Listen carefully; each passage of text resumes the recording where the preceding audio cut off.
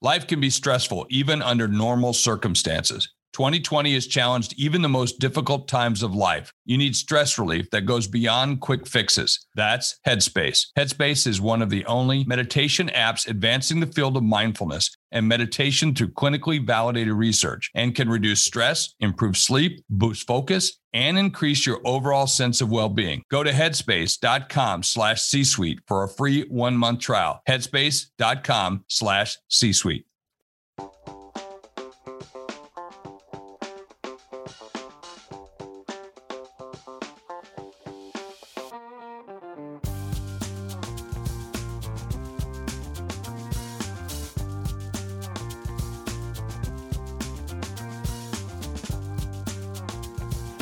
Very important show. It's an exciting story. It's a dramatic story. And you know this person very well if you live in the States because you see her on television all the time. And she is an inspiration. So all of you who are entrepreneurs or want to be entrepreneurs, this is your show because our job is to inspire you to keep going, especially if you're stuck in the mud right now, which all entrepreneurs get stuck in. Any comments, Kim? Well, this is going to be a very inspirational show, and especially, too, for women out there. If you're thinking about starting a business or you have a business, our guest is a fabulous role model for women in the world of business as well as just a role model for women, period. And I'm loving her story. The more I find out about her, the more I love somebody that started from nothing, really, and built up a multi-million-dollar business. It's a very exciting story. So let's get started. So our guest today is Angie Hicks. She's the co-founder and current CMO of Angie's List. You see her on if you're in America, you see her on television on time. And she is an inspiration to anybody who wants to be an entrepreneur. And the topic today is finding a need and providing a solution. But most importantly, for those of you who have read Rich Dad, Poor Dad and the Cash Flow Quadrant, many entrepreneurs go from employee to S, to small entrepreneur. Very few make the transition from S to B, which is big entrepreneur, 500 employees or more. So for those of you who are stuck in the S, S stands for struggle.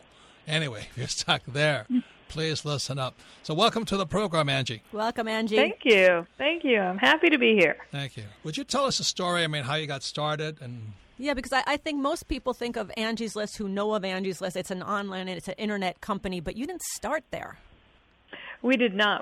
So Angie's List has been around over 20 years. So Bill Osterley, my co-founder, and I started it in 1995. It was actually right when I graduated from college. Bill and I met while I was in college. I was his intern, and he was struggling to find good home improvement contractors. And we really thought there should be a better way for consumers to get reliable information about the people they're hiring to do work around their home.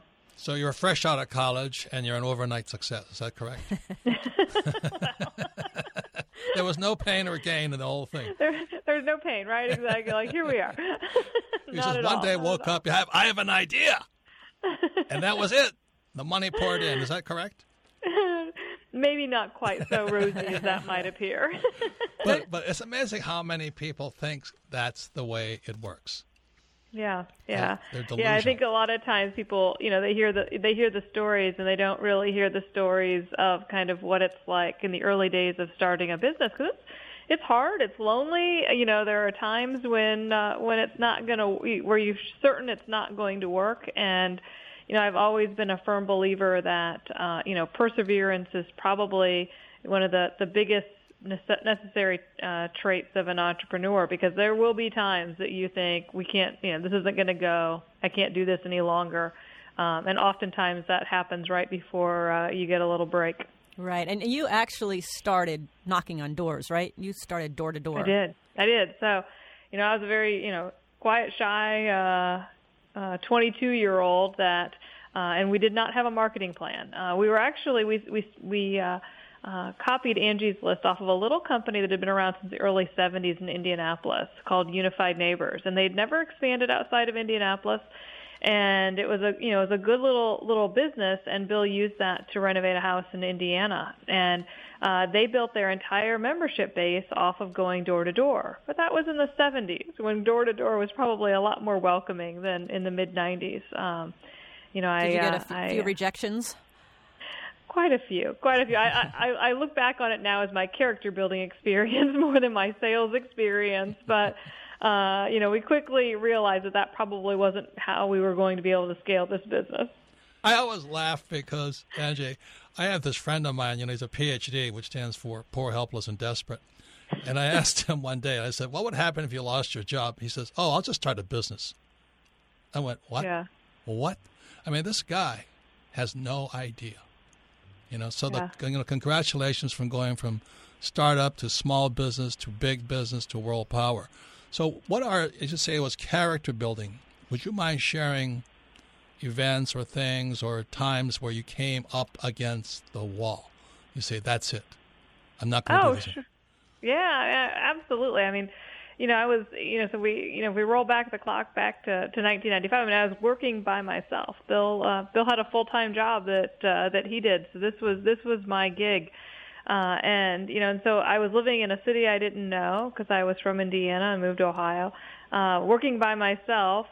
And I'd spend, during the day I would take calls. It was pre-internet days. I would take calls from members looking for different types of home improvement experts. And then in the evening I'd go out and sell memberships. I literally would measure my sales like, one membership or two memberships a day would be a good day. And it's hard to, kind of get up and do that over and over again.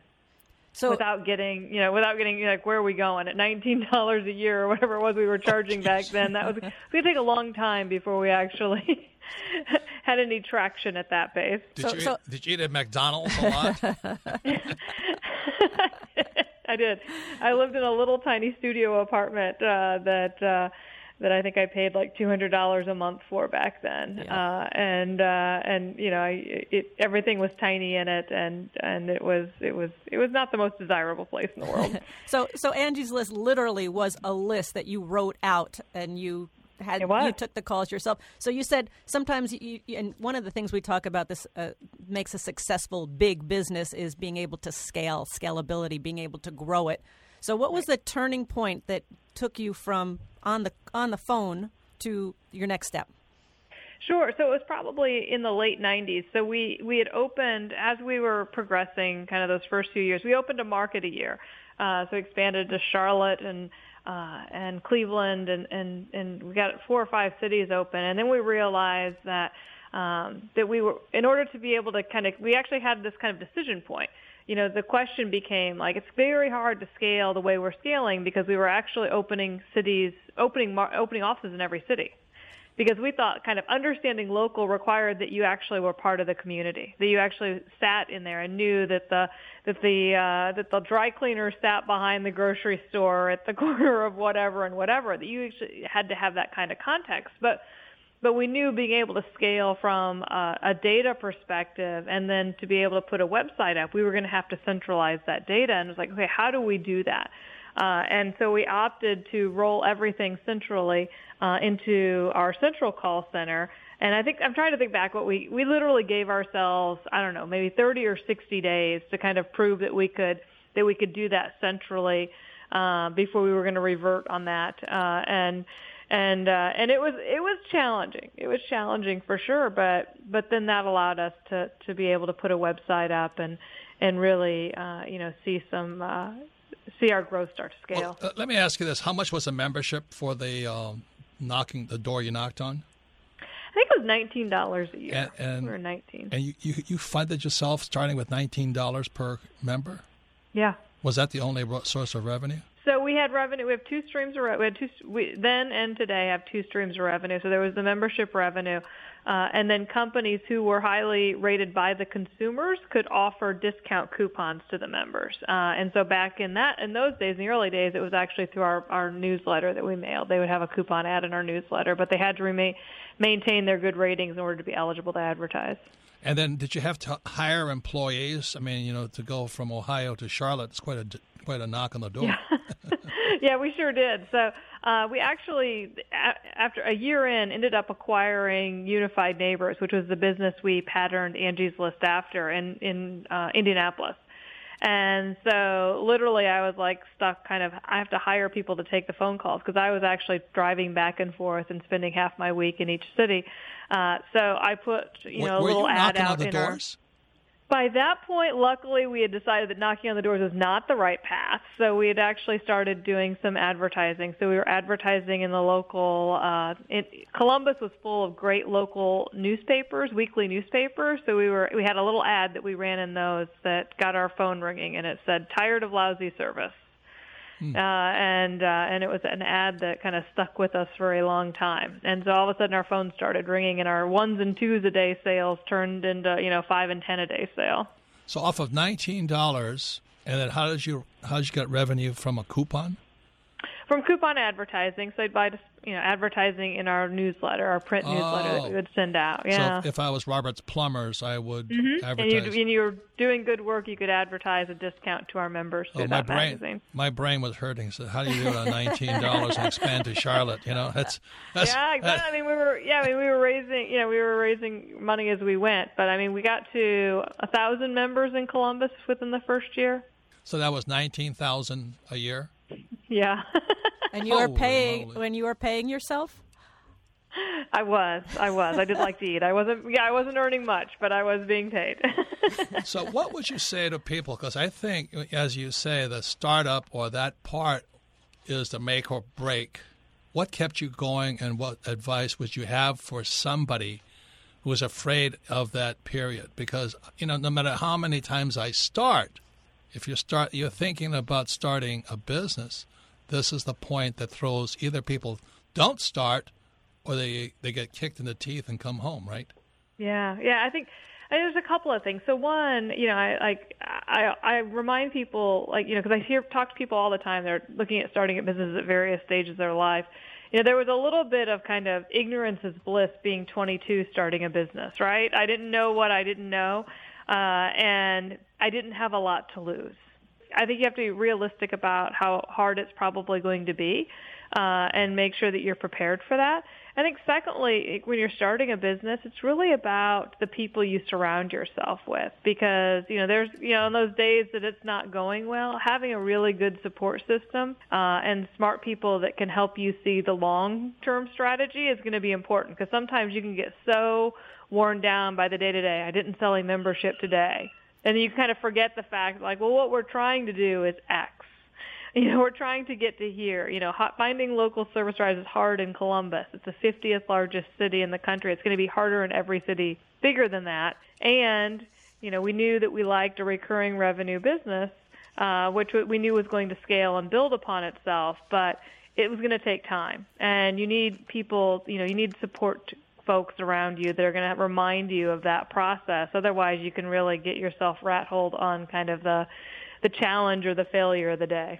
Once again, it's Robert Kiyosaki of the Rich Dad Radio Show. We're talking to Angie Hicks. She's the co-founder of Angie's List, and she's talking about what it takes to start, the rejection, the dark holes I'm sure people I went into at least, and Kim and I have gone into, but how we keep going. But there's another stage is how you go from small to big. Any comments, Kim? Well, I love this story, and Angie, thank you so much, because you're touching on a lot of things that we talk about at Rich Dad, and one of the first things is when you're starting a business, the purpose of a business is to solve a problem, and you and Bill saw this problem of having good, reliable local homeowner services that nobody else provided, and you went out and did that. That, along with you had a mentor in Bill, which, of course, we talk about, too. So I'd like to just go a little bit more, because you talked about, knocking on the doors and going through these tough times. And was there ever a time where you really felt, I'm not doing it, I'm going to quit, this is it, I've had it, I'm giving up? Was that yesterday? Oh. That's a little pep talk you have in your head all the time, right? When you're starting a business. So yeah, I think one of the stories and one of the moments I probably remember most is, I was having one of those weeks, days, whatever it was, and I called Bill up, and I was like, hey, we need to let's get together and chat. And I, to this day, I commend him for being smart enough to know that he did not want to have that meeting in my little 8x10 office. He suggested, hey, let's meet at the coffee shop down the street.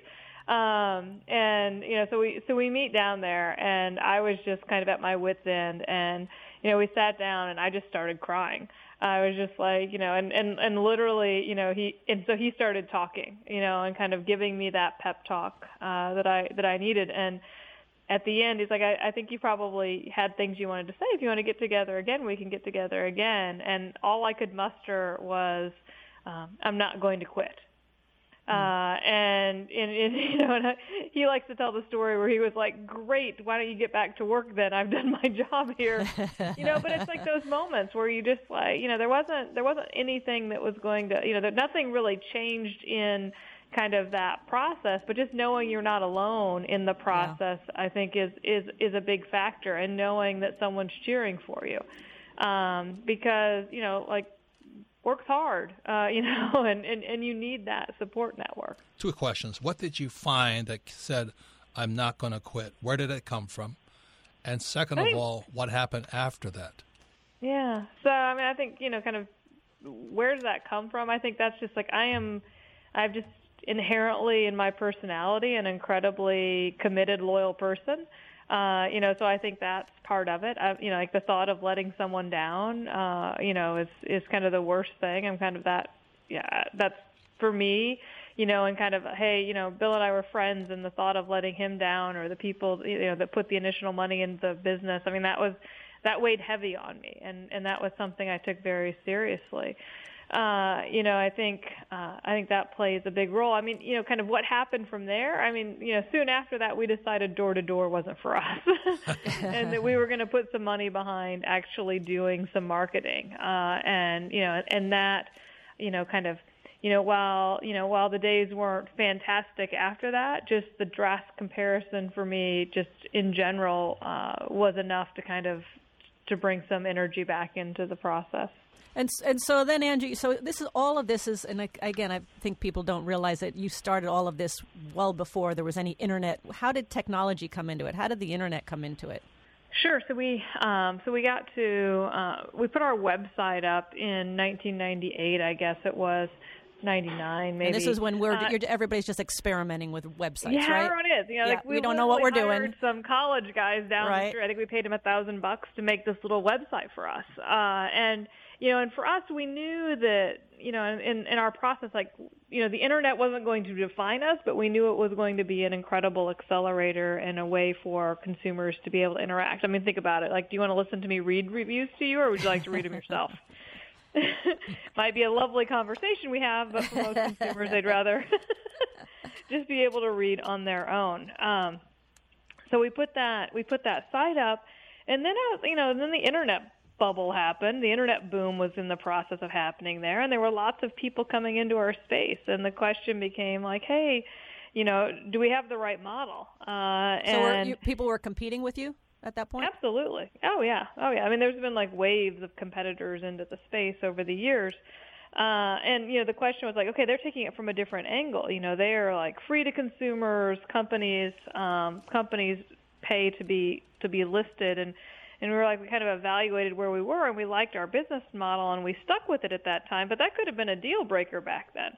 But what we realized was, they were giving information to consumers for free. We were actually we actually had an easier time with the service providers because we were actually having them pre-screened by the consumers. So selling them advertising after we were already delivering value to them was more of an upsell than a cold call. I understand you left for Harvard at that time. Is that correct?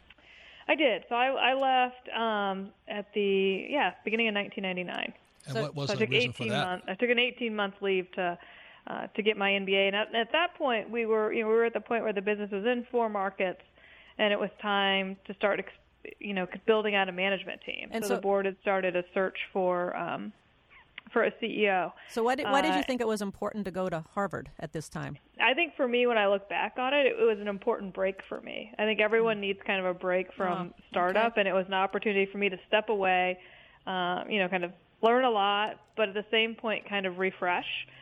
That's actually a pretty good idea because it stimulates your mind and you expand. Huh? Yeah, I think back on it, so Bill ended up joining the business at that time as CEO. So, in many ways it was the perfect outcome.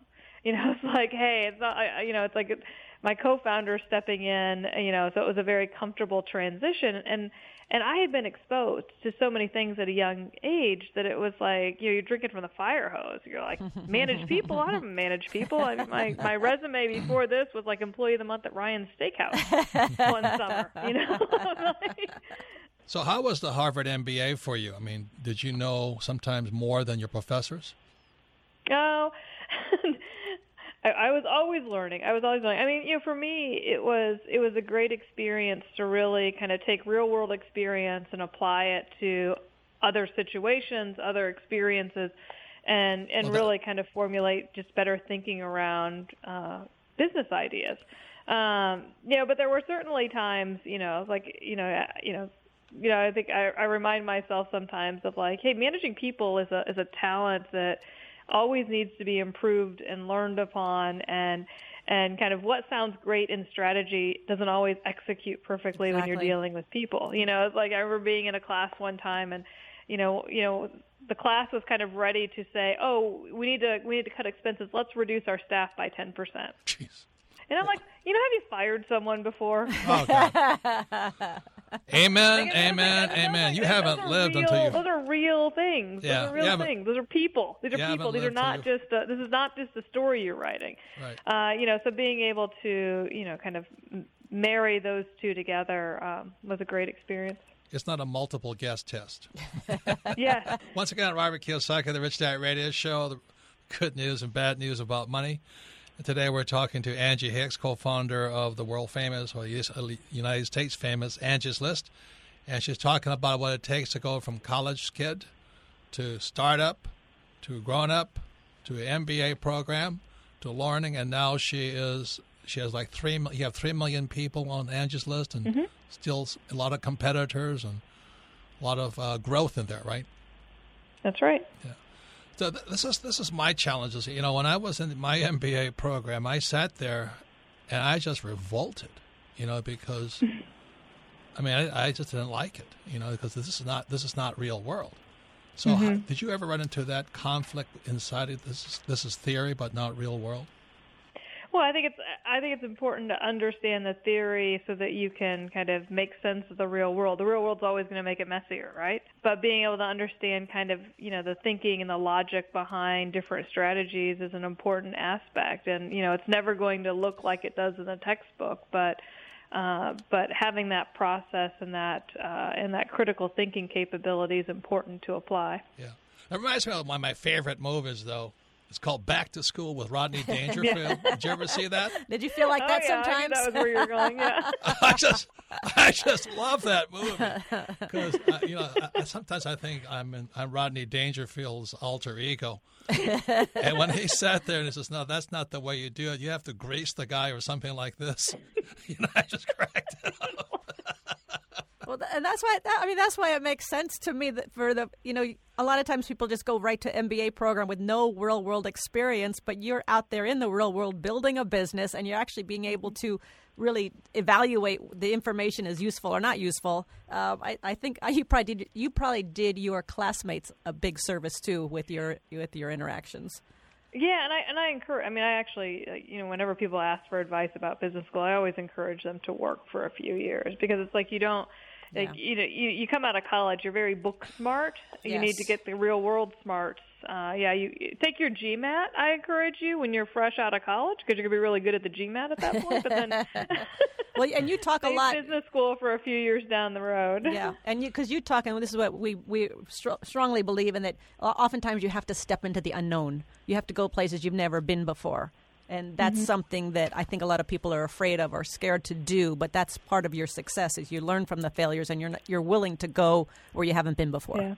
Yeah, because people will ask, like, hey, what's your biggest failure? And I'm just like, One last week? Yeah, exactly. I'm like, I fail every day. Like, that's how you learn, and those are the opportunities. If you're not willing to take the risk to fail, then you're not.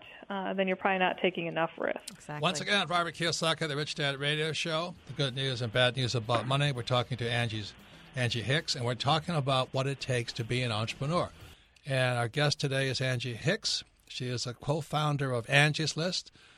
You see her on television all the time. She's inspiring me. She's reminding me of some of the hard times we've had, but why it was important to keep going. How do you keep going through the darkest of times?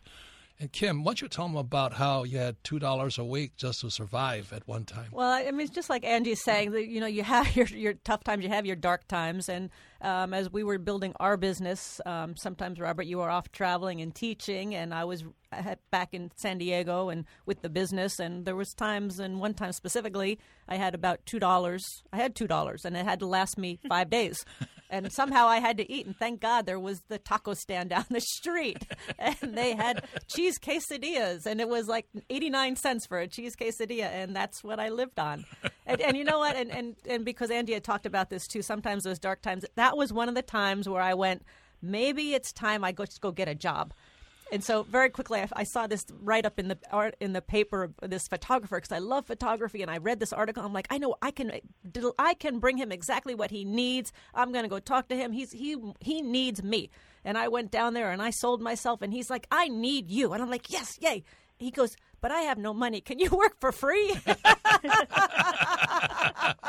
I'm like, oh, no, thank you. As I said, big difference between classroom entrepreneur programs and real-life entrepreneur programs. But that was also that defining moment, too, that you talked about, Angie, where I recommitted to the business. I went, no, this is a sign. Get back to work. So. Yeah, absolutely. So let's talk about something very important for most entrepreneurs, especially if they're sitting at 9 to 5. I don't have any money. I mean, did you have tons of money? And if you didn't, then how did you raise money? And then how did you go public? So capital is always a very important subject. Yes. Right. I think in kind of understanding how much money you need and when you need it is incredibly important for an entrepreneur, because you want to have you want to go into that process not feeling desperate. So we raised, when we first started the business, we raised about $50,000 to last us the first year from, kind of friends of Bill's effectively. And I remember going in and being introduced to one of the investors who gave us $10,000, and so, Bill's like teeing me up like, hey, going to go sell him, make him feel confident. And, as we ended the conversation, he looked at Bill and he was like, good luck. I've already written this off. Was that $10 or 10,000? 10,000. I was like, obviously, maybe I need to work on my pitch. But I think, kind of making sure that you know who you're raising money from, and you value them and kind of what they bring to the team, because I think in the early days, those investors have a very loud voice in what you're doing and how you're doing things. So kind of making sure you're particular about who you're bringing into the mix is a smart thing to do, because they can bring a lot of insight. I mean, our early investors, we would meet once a month for a board meeting. And, they gave, back to the kind of having good people around you. I mean, that was an important part of the process for me, is kind of knowing those people and knowing I was learning from those smart people is great. And then, we ended up developing, kind of raising money just as we, kind of just in time but not too late kind of thing. And we had a really good angel investor that supported the business for a long time. How much did the angel chip in? Millions over kind of the course of probably a decade or so. And that's not an angel, that's God.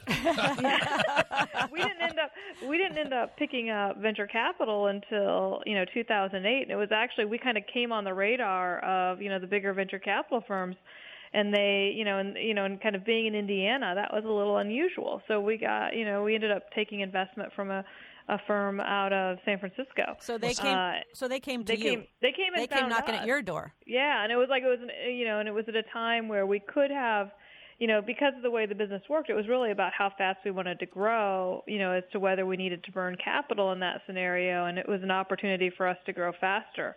But also, but we were also in a position that we could say yes or no, and which allowed us to be more selective as to who we picked. And ended up bringing on a great partner. So what's the difference between an angel investor, friends and family, angel, and then venture capitalists? What's your distinction between the three? Yeah, it's a great question. So I mean, like friends and family is literally like I'm going to get some money from my Aunt Susie, and angel investors are usually, I would classify them as the folks that that have experience investing in smaller companies, and are bringing insight into the organization, can help you kind of bring the right players to the table. It can be especially helpful in helping you recruit, for example. And then you graduate to venture capital from there. What is venture capital versus an angel? Yeah, I mean, a lot of times an angel's investing their personal money, and in a venture capital firm is a firm. Like private equity guys. Private equity firm, exactly. Are there risks involved with venture capital? Absolutely. I mean, from both sides of the story, I guess. Yeah, I mean, you want to make sure that you've got a venture firm that that aligns with the team as to kind of where the business is going, and that's going to be a good partner. I mean, that's where kind of having a West Coast venture firm was incredibly insightful. I mean, I used to say, like, hey, we get to have the advantages of being in California without the distractions of being in California. So as I said, one of the goals of many entrepreneurs is to take their startup and take it public on a exchange like the New York Stock Exchange and stuff like that. So I've taken 3 public now, and it's something I wouldn't do again, but I was worth the experience. So why did you go public, and what's been your experience of it? For us, I mean, it was an opportunity to raise additional capital for the business to be able to continue to expand and grow at a faster pace. I guess for me, I viewed it as a financing kind of opportunity. I mean, I know that, for many, it's one of those, culminating moments in the business, but, for many ways, it's like it changes the way the company operates, especially the finance team. It changes their world a lot. But, as far as what we wanted to accomplish and what we were tackling, it was an event. It passed, and we were back to growing the business and focusing on making our business is relevant and enticing to both consumers and service companies. So what did you learn by going public? Or what would you caution somebody on? No, I mean, you're certainly going to open yourselves up to just, it's a lot more rigor around reporting and things like that. If you've had venture funding kind of leading into it, you've probably gotten used to that. I mean, I think that's one thing that we learned as an organization early on. And one of the advantages we had by being so old is in quotations, the business was old when we went public, right? We had been around for 15 years or so before we went public. So we had more of that rigor. I see, when you see companies that are a year or 2 years old or 3 years old that are going through that process, I mean, it's a much bigger learning curve for them as far as kind of getting that structure put in place. Once again, it's Robert Kiyosaki of the Rich Dad Radio Show. Our guest today is Angie Hicks. She's a co-founder and current CMO of Angie's List, and she's talking about what it takes to go from college student to startup, to growing business, going back to Harvard, to going to angel funding, venture capital, and going public. So for all of you who desire to be entrepreneurs or dream of it and you think it's just one day you wake up and you're public, we have news for you today. So anyway, I want to ask Kim any questions for Angie. Well, I want to just emphasize one point, and then I do have a question. So there was one point you mentioned, Angie, when you talked about when you were raising money from, these were like angel investors, and some of the investors you were raising money from, one of the criteria was that they were smart people and they were business knowledge, and you would learn from them, which I just want to reiterate that point because I think it's very important to our listeners. Sometimes they think, I'm just going to raise money and take people's money and I'll just do my own thing, or I'll just, I'm smart enough. But and buy a new car. Yeah, but I think that was so smart that you raised money from people, accepted money from people who became mentors for you. You want to, they become such an important part of your organization that you want to make sure that you've got a good fit. And I think sometimes people jump to an opportunity to take money without evaluating that side of things, and that can can be challenging down the road. You might have different philosophies on where the business should go and things like that. That you want to be able to make sure you have a good relationship, that you can be able to work those things out and come out with what's best for the business. Absolutely. So then, let's move forward. Now you're a public company and you're doing really well, and Barry Diller comes knocking at your door. And Barry Diller says, I'll offer you, I think it was like $500 million for your business. And you said, no. How come? Sure. I mean, as a public company, we always have to be open to value creating opportunities. But it was also at a time when we were in the process of laying out our profitable growth plan, and we wanted to be able to lay that out for folks to be able to see what the opportunities were. And we've since done that, and we're in the process of executing on that plan. So the money wasn't that important from Barry Diller then? For us, we want to make sure we're doing what's right for the shareholders and Amen. for the business. And, Amen. and we wanted to make sure that we were, kind of showing all options, and that's what we were in the process of doing. And that's really what I want to get across to people is that there is a fiduciary, moral, and legal and ethical responsibility to being where you are today. And I think a lot of people forget that. A lot of people today are using an IPO, initial public offering, to exit, not to stay there and grow the company. So you had a better growth plan, which is a true entrepreneur. So do you have any tips today for, let's say, a 22-year-old aspiring entrepreneur or a small entrepreneur, small business owner who wants to grow? Any tips for them today? Well, I think, the first thing is, kind of think about a business that's going to be that's going to resonate in really solving a problem, which is, one of your key points as well. Our idea, we actually had an idea that was already being operated by another company in Indianapolis, a little business in Indianapolis that had been around for 20 years. And we saw an opportunity to take that and make it a much larger scale. I mean, helping people find great plumbers is not some, kind of crazy, wild new idea. But it's a very important, simple thing that makes people's lives easier. And finding that information was very difficult for consumers, and that's our approach. So finding a business model that can answer that question: do consumers care? Do service companies care? That's an important element of it. And then staying relevant with them. I mean, I think Angie's List is a perfect example. I mean, a business has been around for 20 years. I mean, we are continually, kind of reinventing ourselves and staying relevant with our customers. And I think, our recent rollout of our freemium, membership model, where we have a free offering and then premium tiers on top of that, is an example of us, responding to, kind of how millennial homeowners are viewing businesses, who can help them find help around the home. And that was an important part for us as well. So, don't be afraid to question the way things have always been done. So obviously you're doing a lot of things right, and I really am so impressed on how you do keep reinventing yourself, starting from door to door to going to different cities to starting with a little website. Then you get very successful, and now you still online have to reinvent yourself because you have other markets out there, you have other competition. I am so impressed, and I just really want to congratulate you on the reinvention and all the success. So, Angie, we could keep going for hours. This is one of my favorite subjects. But anyway, I want to thank you and congratulate you, and more, really, really say thank you for sharing your knowledge and wisdom. Also, especially with this program with Angie's List, if you're a budding entrepreneur, I would listen to this program 2, 3, 4, 5 times, because then you'll pick up little hints, because she gave you just a litany, a whole checklist of what you go through to go from startup or from student to a public company. And each one is a growth phase. So please listen to this program again with Angie and discuss it with your friends. And now we're going to Ask Robert, and you can submit your questions to AskRobert@richdadradio.com. So what's the first question, Melissa? Our first question today comes from Mike in Reno. Favorite book, Rich Dad, Poor Dad. He says, Robert, what's your advice for a new entrepreneur who isn't supported in my efforts by my family and friends? Well, let me just say this. If you can't handle your family and friends, I don't know if you have what it takes. Second thing is this. I mean, if that's your biggest obstacle, you should be an employee.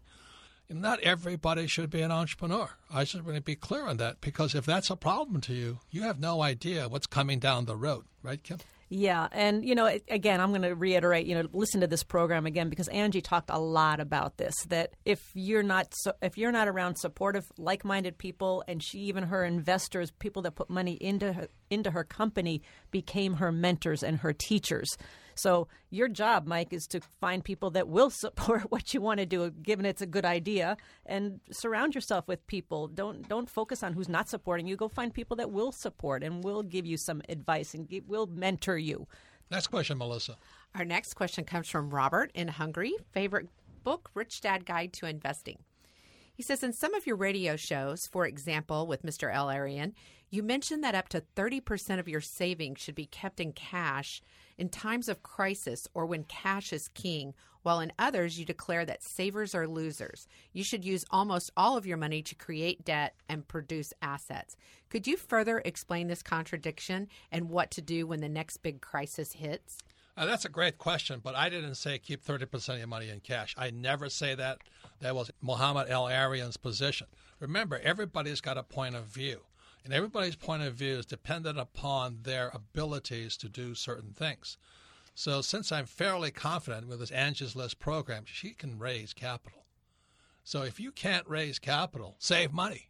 But I'm fairly confident I can raise money. Making money, raising capital, I've done it so many times. I've gone through the hard times. So I don't really need cash. I like to move my cash as fast as possible into income-producing assets. Now, if you have no skill, like that last guy who called in who can't sell his mom and dad, keep cash. Right, Kim? Well, we talk about the three sides of the coin, and that's what we do at the Rich Dad Radio Show, is we give you different points of view so you can make your own decision. Now, you look at Alarian, he's a stock and bonds guy. That's what he is, No, right? he's a bonds guy. Big difference between stocks. Okay, but he's paper assets. And I've heard many people say if you're only in paper assets, that this might be a time to keep cash. We're in real estate, and we're going to keep doing real estate. So you got to take all of these different points of view and make your own decision. And I'll tell you what Warren Buffett said in 2010. He says, get out of cash and go into an asset. In other words, get out of holding cash. And I don't think people understand the reasons we say that. So if you understand the reasons, and the reason we say that is because right now interest rates are sub-zero. Why would you hold cash? They're printing money so fast, they're trying to give it away, and you're trying to hold on to cash? So my point here is financial education is understand the reasons people say something. Muhammad Al Arian's a man I respect tremendously, very smart man, but he's a bond guy. Bond guys are debt guys. I'm not a bond guy. Buffett is a stock guy, and Buffett said get out of cash in 2010 and get into assets. Right now it's 2016. I don't want to hold cash. So there's reasons for that.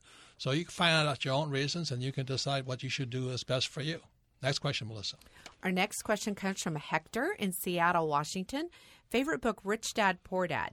He says, I'm 25 years old and I'm starting my journey to become rich. You say increasing my financial IQ is important and that I need to learn how to manage the information I get. How do you do that aside from hiring professional advisors?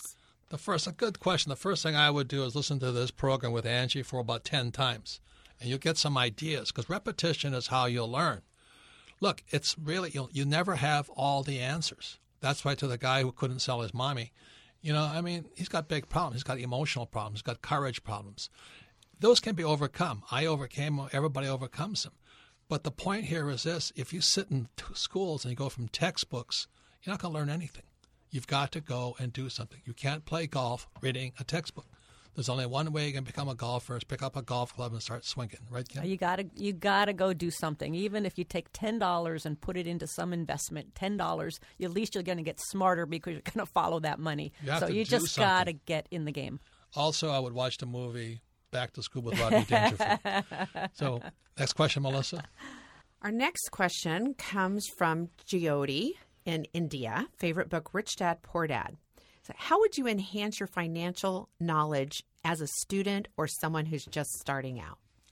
Well, that's a pretty big question. I would listen to this program 5 or 6 times also. Other thing, you're going to enhance it by going into the unknown. Unknown is where you learn. And most people, especially school teachers, are afraid of the unknown. They like job security.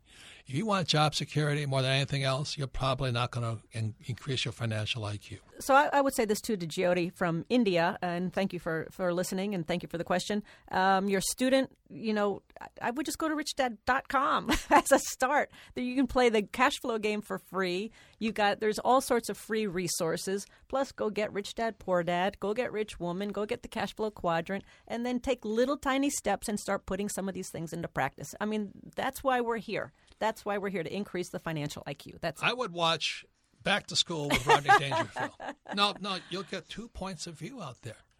You have these school teachers who, in my opinion, most of them are terrified of making mistakes. So they sit there in their little ivory towers in their brain, and they think knowing the right answer is all you need. That's not the way it works in the real world. I'm not saying teachers are bad people. They're just different human beings. So if you're going to learn, learning takes place in the unknown, and there's lots of unknown out there. Next question. Our next question comes from Jordan in Tulsa, Oklahoma. Favorite book, Rich Dad, Poor Dad. She says, I know I need to increase my ability to sell. Can you recommend any programs to learn how to become a better salesperson? Well, I could recommend our friend Blair Singer's book, Sales Dogs, because, again, everybody's a different style. You can tell by my style is very different than Kim. When I sell, I come at it very strong most of the time. But I also started off very afraid, terrified of selling. So I got a job with Xerox, and I knocked on doors, not eating for a long time. If you don't sell, you don't eat. So most people cannot get a job at Xerox because their pay is too high. But anyway, join a network marketing company. Yeah, The best thing about network marketing is they'll coach you, they'll guide you. Stay with them for 5 years, and you'll grow emotionally, internally. I mean, before I started my own business, I joined a network marketing company, and for that exact reason, so that I had to learn how to sell. And you get very creative because I had no other income. If I didn't sell, I didn't eat. So you get very creative on how you sell, because first of all, when you join a network marketing company, you're going to go to your friends and family, and that's really easy, and that's going to run out pretty fast, because then you've got to go face to face with people you don't know and actually sell them on your products and services. So network marketing was a great step for me. So I was very fortunate to get a job with Xerox, and I spent 3 weeks in Leesburg, Virginia, going through sales training. But when sales training was over, I still had to hit the road and go, just as Angie had to do. So I would suggest people listen to Angie's story 3, 4, 5 times. Just listen to it in the background, things like this. It'll sink into your head. Because the reason I mentioned Back to School with Rodney Dangerfield is the reason most school teachers are teachers is they're afraid of what Angie had to do. And I think that is a defining line. And every day I get up and I go, and if you can't do that, keep your daytime job. So I was just in one of my favorite countries, South Africa, and we have a group of students out there. And this very attractive, beautiful woman, African woman, stood up and she said, hey, I did what you said. I went and bought a house, I rented it out, and I'm losing money. What do you have to say? And all I have to say is congratulations. You effed up. The good thing about effing up means you did something. Now you can sit back and reflect on it and say, what didn't I know? And as I said, the problem with school is they think knowing the right answer is all you need to know. That's not real world. Real world was to step into the dark room and you hope to find a light and turn it on. When you make a mistake, that's God telling you you effed up. Learn something from this. And if you cannot do that, keep your daytime job. But that's all there is, ladies and gentlemen. Step into the dark room. If you don't want to step in the dark room, sit in your cubicle working 9 to 5. This podcast is a part of the C-Suite Radio Network. For more top business podcasts, visit c-suiteradio.com.